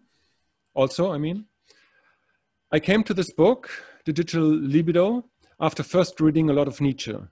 When I read Nietzsche, I found in him something which just seems sorely lacking today, and which almost seems incompatible with the climate of today. And I find in you and a few others that you've mentioned your approach to philosophy and politics, and of course in your book. Well, okay, what is it? What it is the willingness to speak the harsh truth, to critique us, everyone, the dominant culture and the cultural expressions of the time, and analyze its true consequences. Why do you think this type of truth speaking and critique so incompatible with today's, why do you think this type of truth speaking and critique is so incompatible with today's cultural climate? Is it also part of the infantilization of academia and society in general? Very good question. So, Aurelian, the infantilization is partly responsible for that. The infantilization, according to us, here's where we agree with Nick Lund, started in 1945. We had Hitler, we had Stalin, we have what we call fake phalluses in this book. And we're looking for the authentic phallus, the authentic leader. Even more so, we're looking for the authentic savior to get us out of a mess, the order in the chaos, And when we get the dictators, today that will be Xi Jinping, for example, who don't get it and therefore are fake phalluses and can take us into, terrible states. I think China is a very unstable culture today because of the Communist Party's current dictatorship. Those fake phalluses are really dangerous, and often what they do turns out to be bloody because they personify the same mechanisms that we see woke. They personify the lynch mob, the tyrants. But why is this rare? Well, it is corruption. And this is also because it's easy for us as human beings to see things short term. So we watch the news every day. We get up and we watch the news and we react to the news. But what we don't see the long-term movements over long periods of time, la longue durée, as Henri Bergson calls it beautifully. And we do that, and we see patterns. For example, the corruption of academia was very much down to the simple fact that if a professor disagreed with another professor, none of them was fired. It's not like you competed for the same post. There wasn't any competition like there is in the marketplace. At least the marketplace, or say a bazaar, historical marketplace. There's a certain point because new forces come into the marketplace all the time and want to market their wares. Therefore, there's competition. Because there's competition, you keep fresh blood in the system. But the way academia has worked over the last, say, 60 to 70 years is basically that, so these two different fields do not agree with each other. Let's put a new prefix in front of them and invent even further institutions. So we had a massive inflation of academic production, but the quality was lower and lower and lower. Why? Because there was no antagony thrown into the system. There were no challenges thrown into the system. And if you're never challenged in what you do, you keep producing it and producing it and producing it, and it becomes more and more junky, and finally nobody cares about it. It's like an academic paper today. Does anybody care to read it? No. Nobody reads academic papers any longer. Do academicians care? They haven't seen this movement because it's taken decades for them to reach there. They get paid more than ever because we force the students to take on academic educations they no longer need. So this is like one huge institution that's about to fall dramatically in the next 10 years, and that's academia.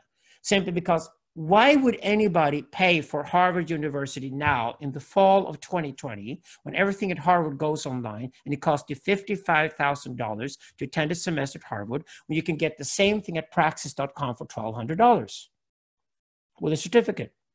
It's only a question of time before the certificate from Praxis.com looks better than the one from Harvard, because Praxis.com is not completely rotten with woke culture like Harvard is. So Harvard is killing itself from all different directions at the same time. And of course, if Harvard does that, you can never imagine how bad it is at the smaller universities and colleges in North America and Asia and Europe at the moment. So we're seeing this lowered quality everywhere. And it's a lowered quality, and people need to keep their day jobs, and they need to pay their mortgage. And when people have loans to pay, and anybody who's below 50 years of age in our society has loans to pay, and everybody's above 50 years of age when they're no longer corrupt have money to spend, and then they don't care any longer. That means the people who do the careers now between 25 and 50 years of age have mortgage to pay, they need to keep their day jobs, they often have the day jobs within these old institutions that are dying, and therefore they keep their mouths shut. It's a massive corruption of the whole system.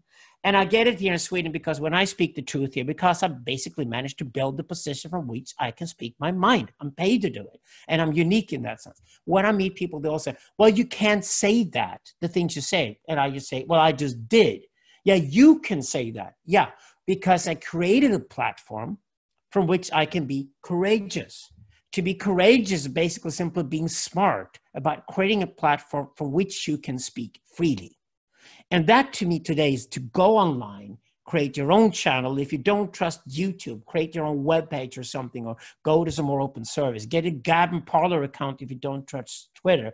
But the place to go right now is to go online like Parallax has done here. You go online, you do everything you do online. And suddenly you created the free and open platform, which is also free and open for you as an agent to act from. So I think the problem here with the dominant culture you're talking about correctly, Aurelian, is this all this dominant culture comes from the old institutions. And I think it is impossible to speak the truth like Nietzsche did. It's impossible to speak the truth from within politics. It's impossible to speak the truth from within academia. It's impossible to speak the truth from within mass media. And it's impossible to speak the truth from within old industry. But if you leave all those and move to the digital realm, then it's possible to speak the truth. Nietzsche would agree strongly. Perfect. We have two more questions. Sure. One by our own Andrew Sweeney. He writes, tribal mapping is about discovering archetypal identities. Is this how we solve victimology? That is, the victim being ultimate identity of the post-Christian nihilistic modernist ethos, by giving people primordial identities. By rediscovering the primordial identities, how do we not reproduce the scapegoat cycle, i.e. between eternalism, nihilism, God, victim, etc.? Okay, good question. Yeah, good question. Travel mapping helps, at least for people to orientate themselves in a timeless manner before they put themselves into some very temporal, which is the digital world we live in now. So we want to help people to do that. This is also a new ology. This is archetypology. So archetypology, essentially the science on you study what kind of personality are you. Now, there's a problem though. I can guarantee you that if you apply archetypology on a timeless manner, you will end up with the Sociant and the 60,000 years that shaped us. That means I can guarantee I can talk to any man or woman alive today and say, you're a winner in the sense that we had a job for you, or a social position for you that would not make you resentful, but actually make you proud of who you were in the original tribe. But because society is so different today, we can't guarantee that's the case now. That is the tragedy of history, is that we can guarantee that people had a position because they genetically are here and they were given birth to by somebody who wanted them to be alive, hopefully. And because of that, the archetypology, we can give them, okay, 5,000 years ago, you would very surely have been given this opportunity to do this. This is the type of personality you have. This is the archetype you belong to. But because the archetypology also has to be a contemporary one, for example, when it comes to your education, your profession, your career, what kind of man or woman or queer person you want to be, the problem here is that we don't know that. And we don't know where those people are going to end up. And the people who then become the losers, I think we have to be honest enough to say you have a personality type that finds it very, very hard to make a career in contemporary society. And because we're going to put a lot of robots in the factories and not guys like you, because the robots work better than you do, my God, what are we going to do with you? Okay, we don't have that answer. And of course, people who are left outside of systems like this, you know, the lumpen proletariat, Karl Marx would call them, because they're not part of the winning proletariat. They're part of the lumpen proletariat for which Karl Marx had no hope. So we're going to have a sort of technological lumpen proletariat. And of course, they're going to be recruitment ground for people who are bitter and resentful. And the only mode they know, because they cannot commit an exodus, they can't do exodology, is they're going to recommend you join one of the lynch mobs. And if you're alive, you're around, we're going to see more lynch mobs. We don't have any guarantee that's not going to happen. It's actually very likely. All we can do is that we have to argue against these lynch mobs. We probably have to leave and end up in an atomic bomb bunker in New Zealand or move to Slovenia or somewhere where we get lower taxes and are protected and we have borders protected. I think gated communities are going to be all over the place. Digital Libido says that gated communities are going to be all over the place because the elite want them. So it's not an easy picture at all when you look at the overall picture. But, you know, is there recruitment ground here for cults of resentment? Yes, there is. Will these cults be powerful? They will not be attentionalistically powerful, but as soon as they get some kind of attention, especially taking over all these institutions that still are around, they're bound to do so. So expect the mess to stay for at least another 50 years. Right. Okay. So now I have, let me just see. One question by Jonathan.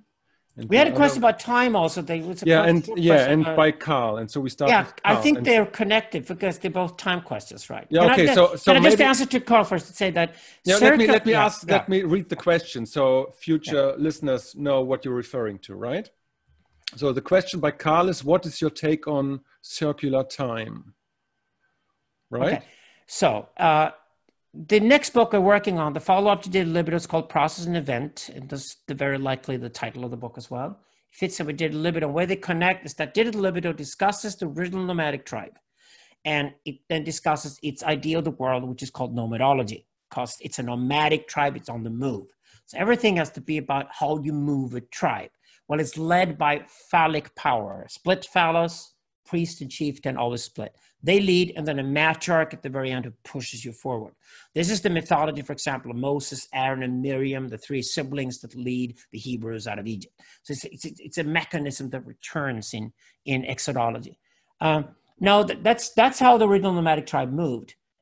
They believed in circular time. Mircea Eliade showed this in his 1950s book. If you read the book Shamanism, for example, by Mircea Eliade, and another book is called The Eternal Myth, the Myth of the Eternal Return. If you read Mircea Eliade, a great Romanian anthropologist from the 1950s, great inspiration for Jordan Peterson, by the way. It's his biggest hero. And you read Eliade, you'll discover that the patterns he discusses are always about circular time. And the opposite of circular times, we talk about it as linear time. And linear time is quite recent. That innovation is less than 4,000 years old. It was invented by Zoroaster, who founded Zoroastrianism in Persia, ancient Persia. And he basically said that, okay, because not every circle of history is the same, there is a small deviation, and the deviation can actually be expanded on. For example, the son can build a society that's different than the father did. And because written language had arrived, it became obvious that there was more data available. If more data available, you can create a more advanced culture. So Zoroaster's idea was simply that because we could create a more advanced culture, it doesn't make sense to think of time as something circular. So he introduced the idea of linear time. And the linear time is called eventology. That's why the book is called Process and Event. It discusses process time, which is circular time, and it discusses linear time, which is eventology. And these two different ways of looking at time are actually now moving into time studies per se, because if you study subphysics, which is like what's prior to physics, because it looks like our universe is a big bounce and not a big bang, you discover that physicists need two time dimensions for that to work. And funny enough, time as we know it turns out to be linear. It started 13.8 billion years ago with the expansion of classic space-time with the expansion of the universe. That's guaranteed. But there must be time prior to time. It's called hypertime. And it turns out hypertime is very warped and weird. Maybe not circular, but incredibly warped and weird. So we don't end up with infinities when we look at different universes. Now, that's an area of study that I love. It's an area of study where physicists and philosophers and just everybody who's really interested in grand theory are going at the moment. But I find it very, very interesting that actually linear time and circular time are returning in the world of physics as well today. So we had, Jonathan had another great comment about time. Right, but again, let me read it for future listeners so everybody's on board. Jonathan asked, if there's time, I have one more question. Throughout your books, you use the term network dynamical. Can you say more about what you're referring to with this term, particularly in a social context rather than a cosmological context? Thanks. Yes, I am a radical relationalist, and so is Jan Söderqvist. What we mean by that is that relations are prior to relata. So before you get interested in the object that little Immanuel Kant is sitting staring at as the subject, there are relations. There's the relation between the subject and the object. There's also a relation within the object. So everything starts with relations. And fundamentally, that's what physics is. Physics is the beginning of relations that are subphysical. So potentialities become probabilities that then become actualities. And once something is actual, you can start measuring it and you can bump into it and you can be wall at anything. So relations are prior to relata in our philosophy. We're radical relationalists. And we take a lot of this work from Alfred North Whitehead, who was the originator of radical relationalism. So he took Leibniz's and Nietzsche's ideas of relativism and basically said, it's not only that the relations between the objects are relative, but actually the objects themselves are relative within themselves. So he's like, you know, an inverted Hegelian in that sense. He thinks like Hegel, but he thinks like Hegel about objects and subjects. And when you tear the objects apart that way and discover they're just relations or relations on relations, you become a radical relationalist. Now, that is cosmologically correct. But why would we apply that on human beings? Because human beings are tribal creatures. Now, if I wrote philosophy for polar bears, who are very solitary animals, they hardly even get along. They even eat their own kids if they have to. Like they're not like, you know, they're not as sentimental as humans are when it comes to being brutal. So polar bears are solitary animals. If I wrote philosophy for polar bears in relationship to technology, I would probably write to them, why don't you explore individualism? It's a beautiful idea for autists among humans and actually makes sense for all polar bears. Okay, the vast majority of human beings are fortunately not autistic or narcissistic. Maybe I am to a certain extent, but you know, not more than I can be a social creature. Human beings are deeply tribal social creatures. So to understand human beings, it makes sense actually to apply relationalism onto human beings. And in the Synthesis book, we explore this idea. We dig deeper into individual libido, and we call it social relationalism. So social relationalism is the philosophy. Then when we apply it on the man-technology interactions, we call it network dynamical, because networks are dynamical in themselves, but between networks, there also has to be certain dynamism. And if a network is no longer dynamical, it tends to die. We lose interest in it and we leave it and we get out. So that's why network dynamical, which term we use in all our work, is now tied also with social relationalism.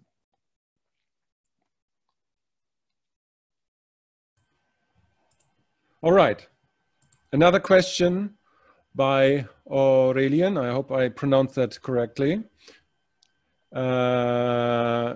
it a female name? I don't know. Aurelian, I guess so. Or is it a male name? I'm a PhD student myself at Malmö University studying philosophy.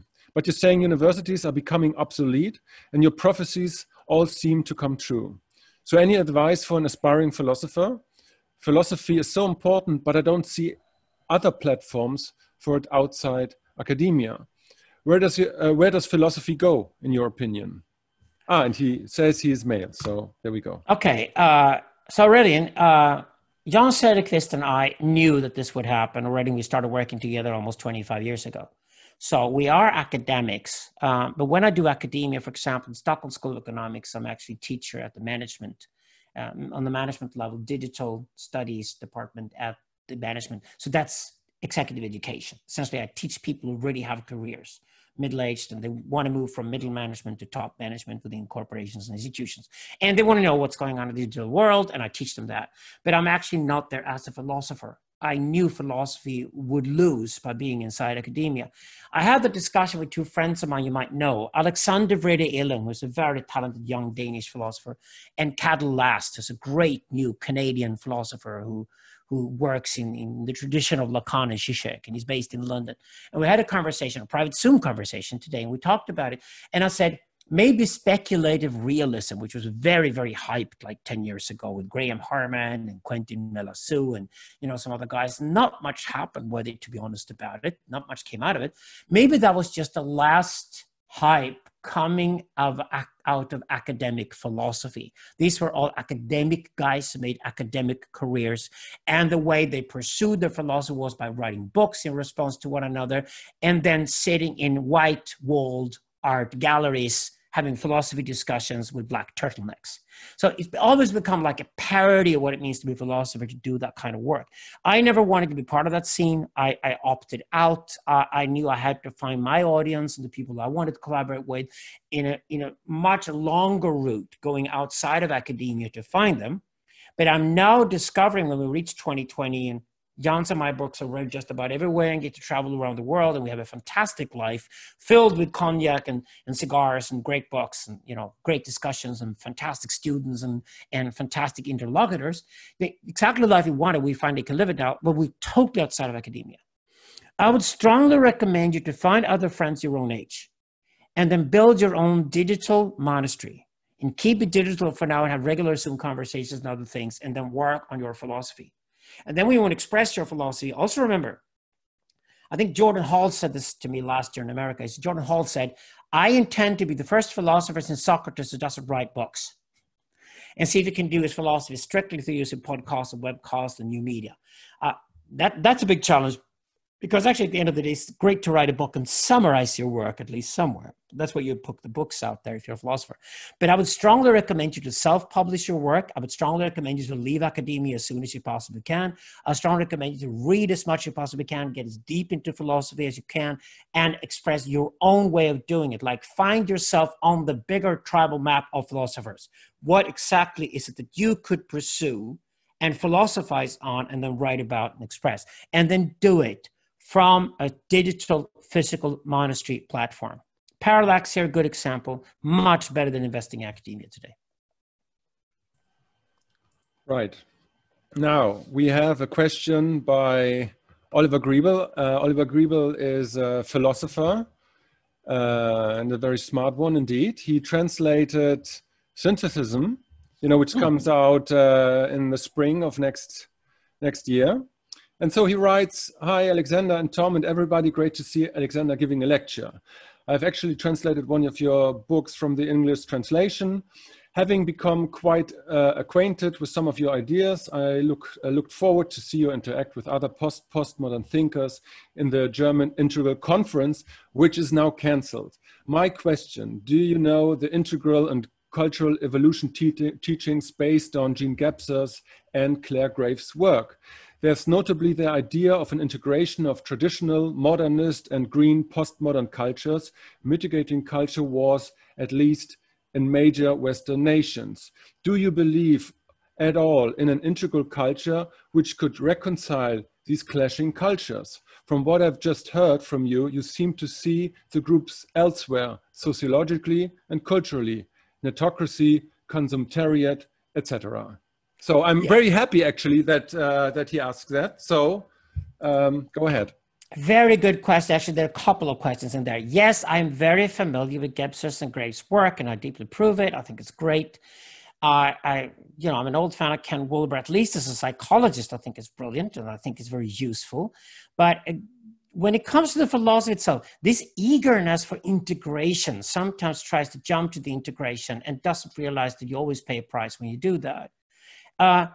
To begin with, traditional modernist and green postmodern cultures here are very much from the old paradigm. For example, when it comes to the green issues that are very adamant, you know, they need to be solved. We've got climate change ahead of us. I'm much more an ecotopian than I'm an environmentalist, because the environmentalism ended up as sort of a dystopian cult headed by a young Swedish clever girl called Greta Thunberg, but it doesn't solve the issues. The way to solve the issues is develop new technologies that actually solve the issues. It sounds kind of weird to use technologies against something that we partly blame technology for. But I think a culture of exploitation can be replaced with the culture of imploitation. That's something we worked on in the Netocrats 20 years ago. Once you understand the principle of imploitation, you then have imploitation within systems. From anything you build, say algorithms, anything else, use imploitation as a principle. The system in itself must be sustainable. You build the system in such a way that if the system is still around 100 years from now, you built it the right way. Okay, so imploitation can be used as a principle. Then you discover that with ecotopianism and maybe fourth generation nuclear power, which environmentalists in Europe are aggressively against because they go for wind and solar power or whatever. They also hate genetically modified foods. Well, maybe genetically modified foods in 2030 is not the same thing that it was in 1992. So you cannot just ban future technologies outright because you're scared of them.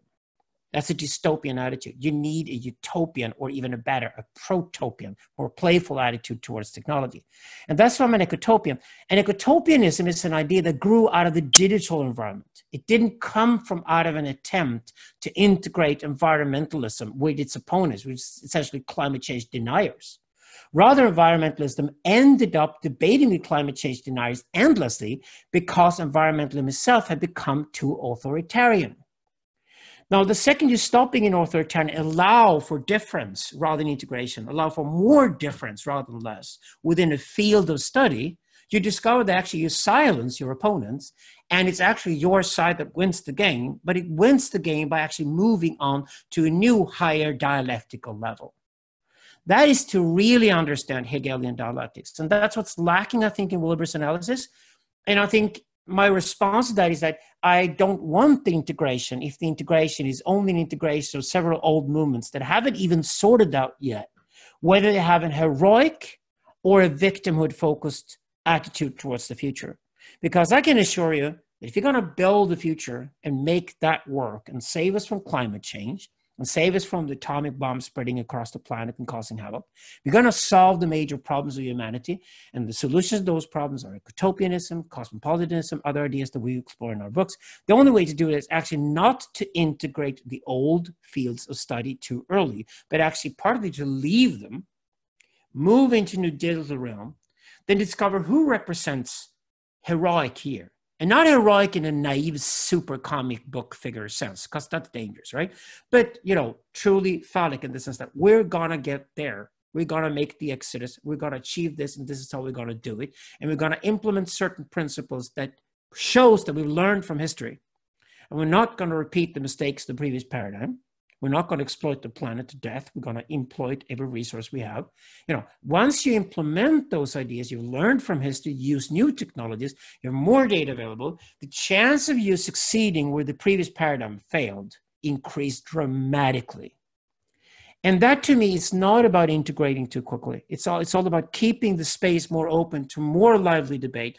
And please stop deplatforming and stop cancel culture instantly.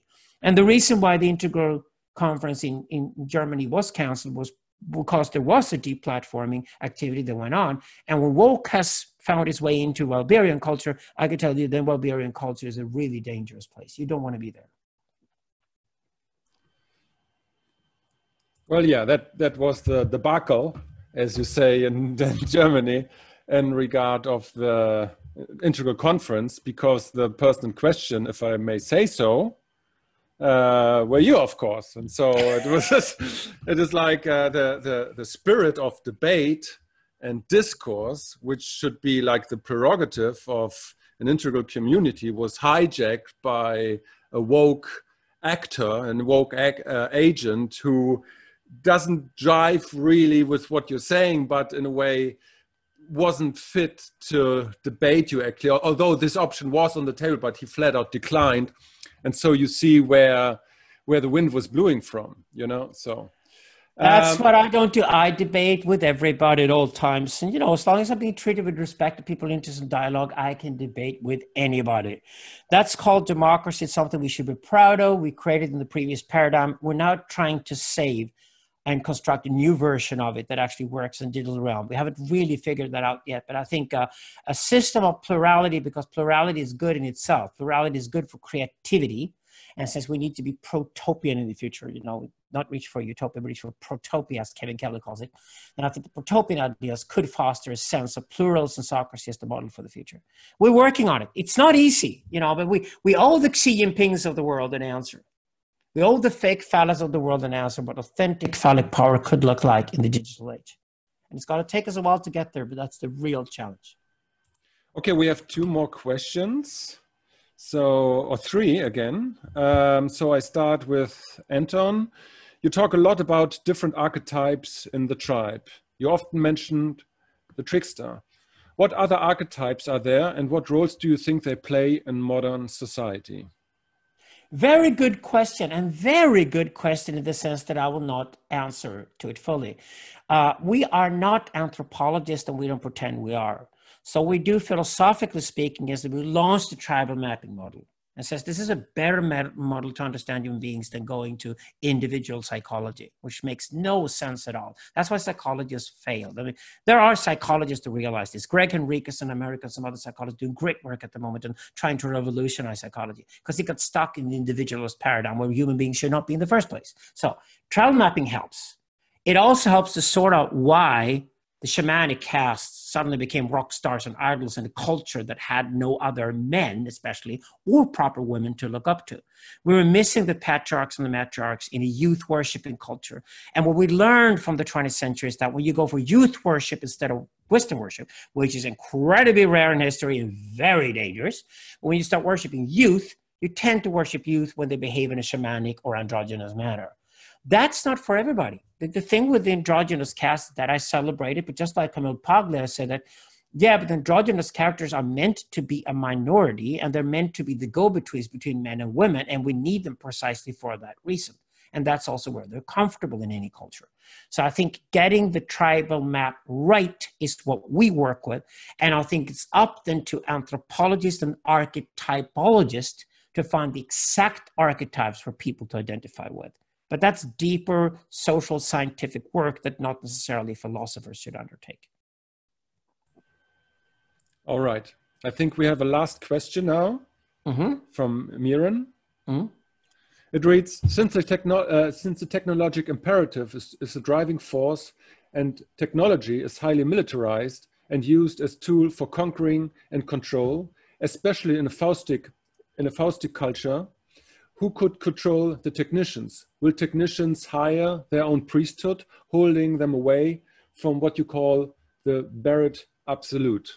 Yeah, it's the Barrett absolute. It's actually a concept that's not in the Digital Libido book. We're exploring it for the next book. So the problem is whenever you ask somebody to control somebody else, you're going to go for authoritarianism in 2 seconds, because otherwise, how would they be controlled? I don't think we can control the military through elections. We've learned that because that's when it falls apart. We can also not control the military with other means. It is a difficult institution, but it's an institution in the sense it should protect us from outside threats. For example, you can hold the military responsible for the failures when it comes to fighting the corona pandemic. The military should certainly be the institution that defends us from the outside threats. That's exactly why we don't mix the military with the police.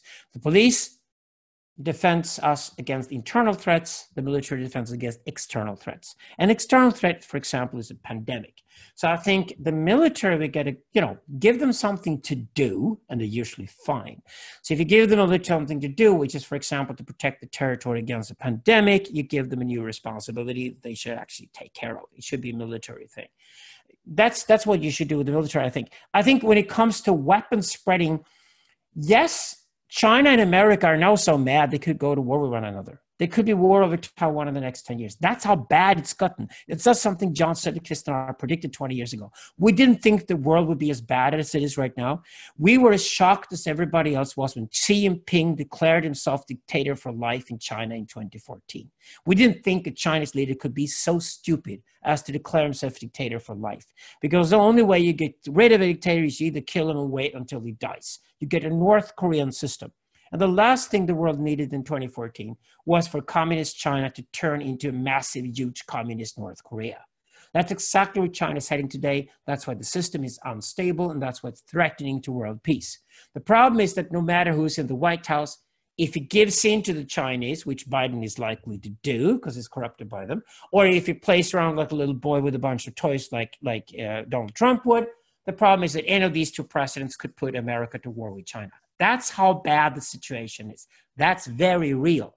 Because otherwise, I would have said a few years ago that the real threat in the 21st century is that the atomic bomb gets spread across the planet and the people start be innovative about it and then think they can create atomic bombs that only have local damage done. And as soon as you create atomic bombs that only do local damage and you put them on a drone, the military has got the new favorite weapon they're looking for, which is to send the drone and not sacrifice a single soldier's life from their own army, but actually send a drone into the community they're fighting and then kill tons of people with an atomic bomb. The worst thing is, though, if you think of the recipes it takes to create an atomic bomb that Iran, Saudi Arabia, and Turkey are chasing, probably from corrupt Pakistani engineers at the moment, meaning the atomic bomb is very likely going to spread. This is still, to me and Jan, a bigger threat to world peace than climate change. The biggest threat is still the spreading of the nuclear bomb. So it's sort of a phallic pharmacon. We both believe in nuclear power more than most people do when it comes to solving the planet's issues. We also think the spreading of nuclear bombs is a much bigger threat than people have realized. So we're back at the 1980s and realize that nuclear bombs is the biggest threat of them all.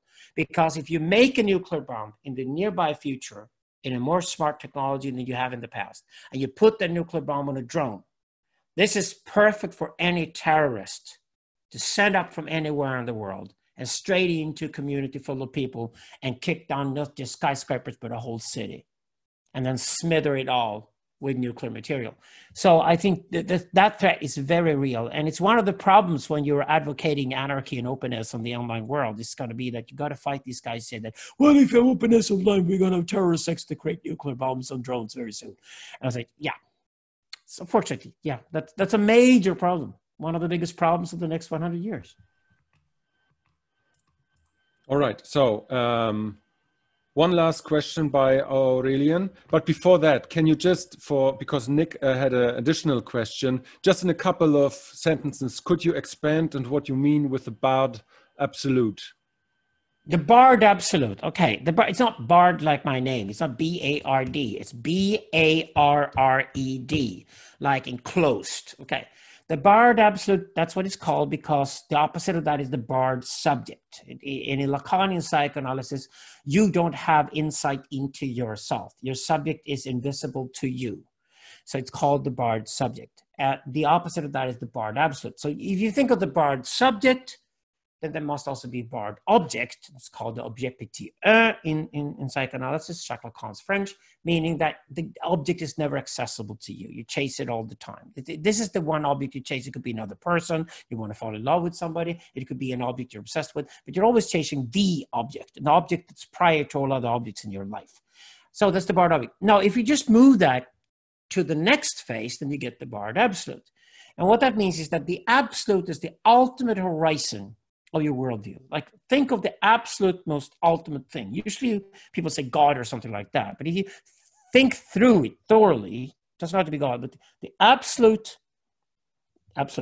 ultimate horizon of your life is called the absolute.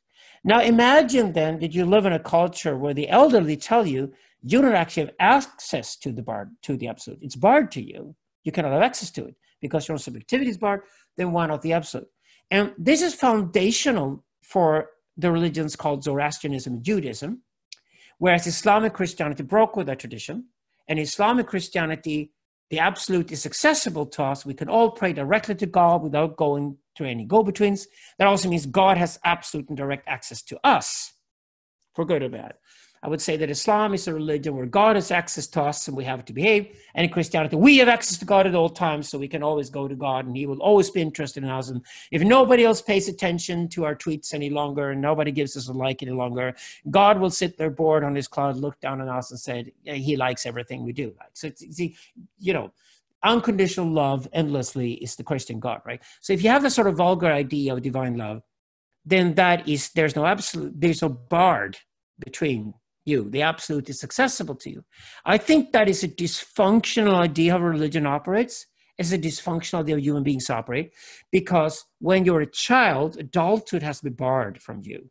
That's exactly why we don't give pornography to kids, and we don't want them to be thrown into battlefields with outright violence to kill people. We don't want our children to become murderers and porn stars, right? That's precisely because we keep them out of the Pathic realm until they're grown up enough to understand what that is. That means that that realm is barred. That means the adulthood is barred to children. It's something they look up to and aspire to. And when they're ready for it, they're allowed to rite of passage in our culture to go from childhood into adulthood, and the adulthood is no longer barred from them. But then when you're in adulthood, then certainly a lot of shamanic practices are barred from you. There's certain things you're not allowed to do as a grown-up, and they're for good reasons, probably. So the elders and the shamans do certain things you don't do as an adult. And then you move on. So the barred absolute is always what escapes you, that you don't have the right to have access to yet because you're not ready for it. In Eastern philosophy, it's called Sutra and Tantra. I think those terms are wonderful. I think we need to introduce them to the West properly to understand the shift between the Sutric and the Tantric. But this all deals with the barred absolute. All right, so now we got to the last question of this wonderful evening, and it's a very interesting question. It lingered all the way through what you were saying, and it's beautifully expressed here. Postmodernism, in the terminology of digital libido, is a project of pure multidinal death worship. This is antithetical to Nietzsche's ideal of the strong and fallously independent man, I guess. Postmodernism often cites Nietzsche as one of its most main inspirations, but it seems he would never want to be associated with what they are selling. So what exactly has happened here? I agree strongly. Okay, it's a great comment from Aurelian. I usually say that postmodernism, this might be vulgar version of it, since nobody agrees on what postmodernism is, we could just use it that way. But Hitler, Ayn Rand, or postmodernism, who was the most vulgar misinterpreter of Nietzsche? Apparently Nietzsche is a guy that a lot of people misunderstand. They also do that with Hegel, they also do that with Freud, they also do that with Marx. And I've come to believe that it's a sign of the grandness of this thinker that they're being so misunderstood by so many people, because there's something incredibly glamorous about them because they're so amazingly smart and productive. So they're great philosophers, and that's why they're being misunderstood. Yes, what Nietzsche meant with his relativism was that he started to move the world around. So he started realizing that there are relations in the world, and these relations actually dictate how you value things. And prior to Nietzsche, Leibniz did this. Leibniz did this with physics, and he did this with biology, did this with the world. Leibniz was the guy who said that there is no actual center to the world. The world is not spatial in that sense. There are distances between objects, and depending on which object you start from, that will be the center of your study, but there is no center per se in the universe. That was actually Leibniz's genial idea already in the 17th century. And if you follow all the way through from Leibniz up to Nietzsche, you realize that Nietzsche takes that sort of relativism seriously, and he then attacks Christian Protestant Europe for still being this sort of Christian Platonist fantasy that he wants to attack. He wants to go after Plato, and he also wants to go after what he thinks is the mismanagement of that type of culture. He wants to go after the sort of naive Platonist, we call it the Peter Pan syndrome-directed culture that he finds, and instead look for something much more lively and thriving. And that's why he goes into the Dionysian as opposed to the Apollonian, and he discusses Dionysian and Apollonian. In our work, that's a split phallus. The Apollonian is then the priestly, and then the Dionysian is the chieftain. So we have these roles as well, the split phallus that Nietzsche talks about. And we then split them in smaller parts that Nietzsche didn't. That's what we do in our work. So I agree with you strongly. Nietzsche is heroic. And that's why I would never believe in a culture that ultimately says there are only victims and this is just a race towards the bottom. That would be the total opposite of everything Nietzsche stood for. Nietzsche is heroic. He believes in the Übermensch. And the Übermensch sets the standard for everything else in Nietzsche's universe. So there is a fixed point in Nietzsche's ideal, and that is to be and stay within the heroic realm and stay heroic no matter what happens to you. And that's exactly why the most heroic person is not the people who are born to be heroes. These are people who fight and struggle their entire lives, and against the elements, they establish themselves as being heroic. And this is where I'm strongly Nietzschean. This was my opposition against Black Lives Matter. I'm totally pro Martin Luther King. I'm against Black Lives Matter. I think the shift between these two guys is the same shift we did when the West in Europe left Marx and went for Rousseau. The same shift again. Because it was difficult to stay in the heroic. People became lazy and arrogant and went for victimhood cults. The problem is that the victimhood cults tear us apart and will destroy us. So I want to finish this off by just saying that the ultimate argument against postmodernism is actually not Nietzsche's, but it's the Hegelian argument. When postmodernism says that there must not be any single truth, it has just declared itself as that single truth. And that's when you should really watch out for the tyrant and his lynch mob. All right. Well, I think we got it. Alexander, thank you a lot for doing this. This was highly enlightening. Thank you a lot, Tom, for having me. And again, kids, guys out there, check out Parallax. I love it. Right. I want to be part of it. I want to be part of building Parallax, definitely. Right. I also would like to thank all of the participants and these great questions. So to keep this all lively and ongoing, and I hope we will have a couple of those events in the future, Parallax events, Parallax lectures, building our community, building our little academy of strange and new thought and wild thinking in the best possible way. So I wish you all a beautiful, Monday evening. And Alexander, you're in Stockholm now. I am in Palma, and from wherever you are, I hope you get through this weird year and this crazy year, and you're all fine. And thank you for participating. All right. There you go. There we go. There you go. Speak soon, Tom.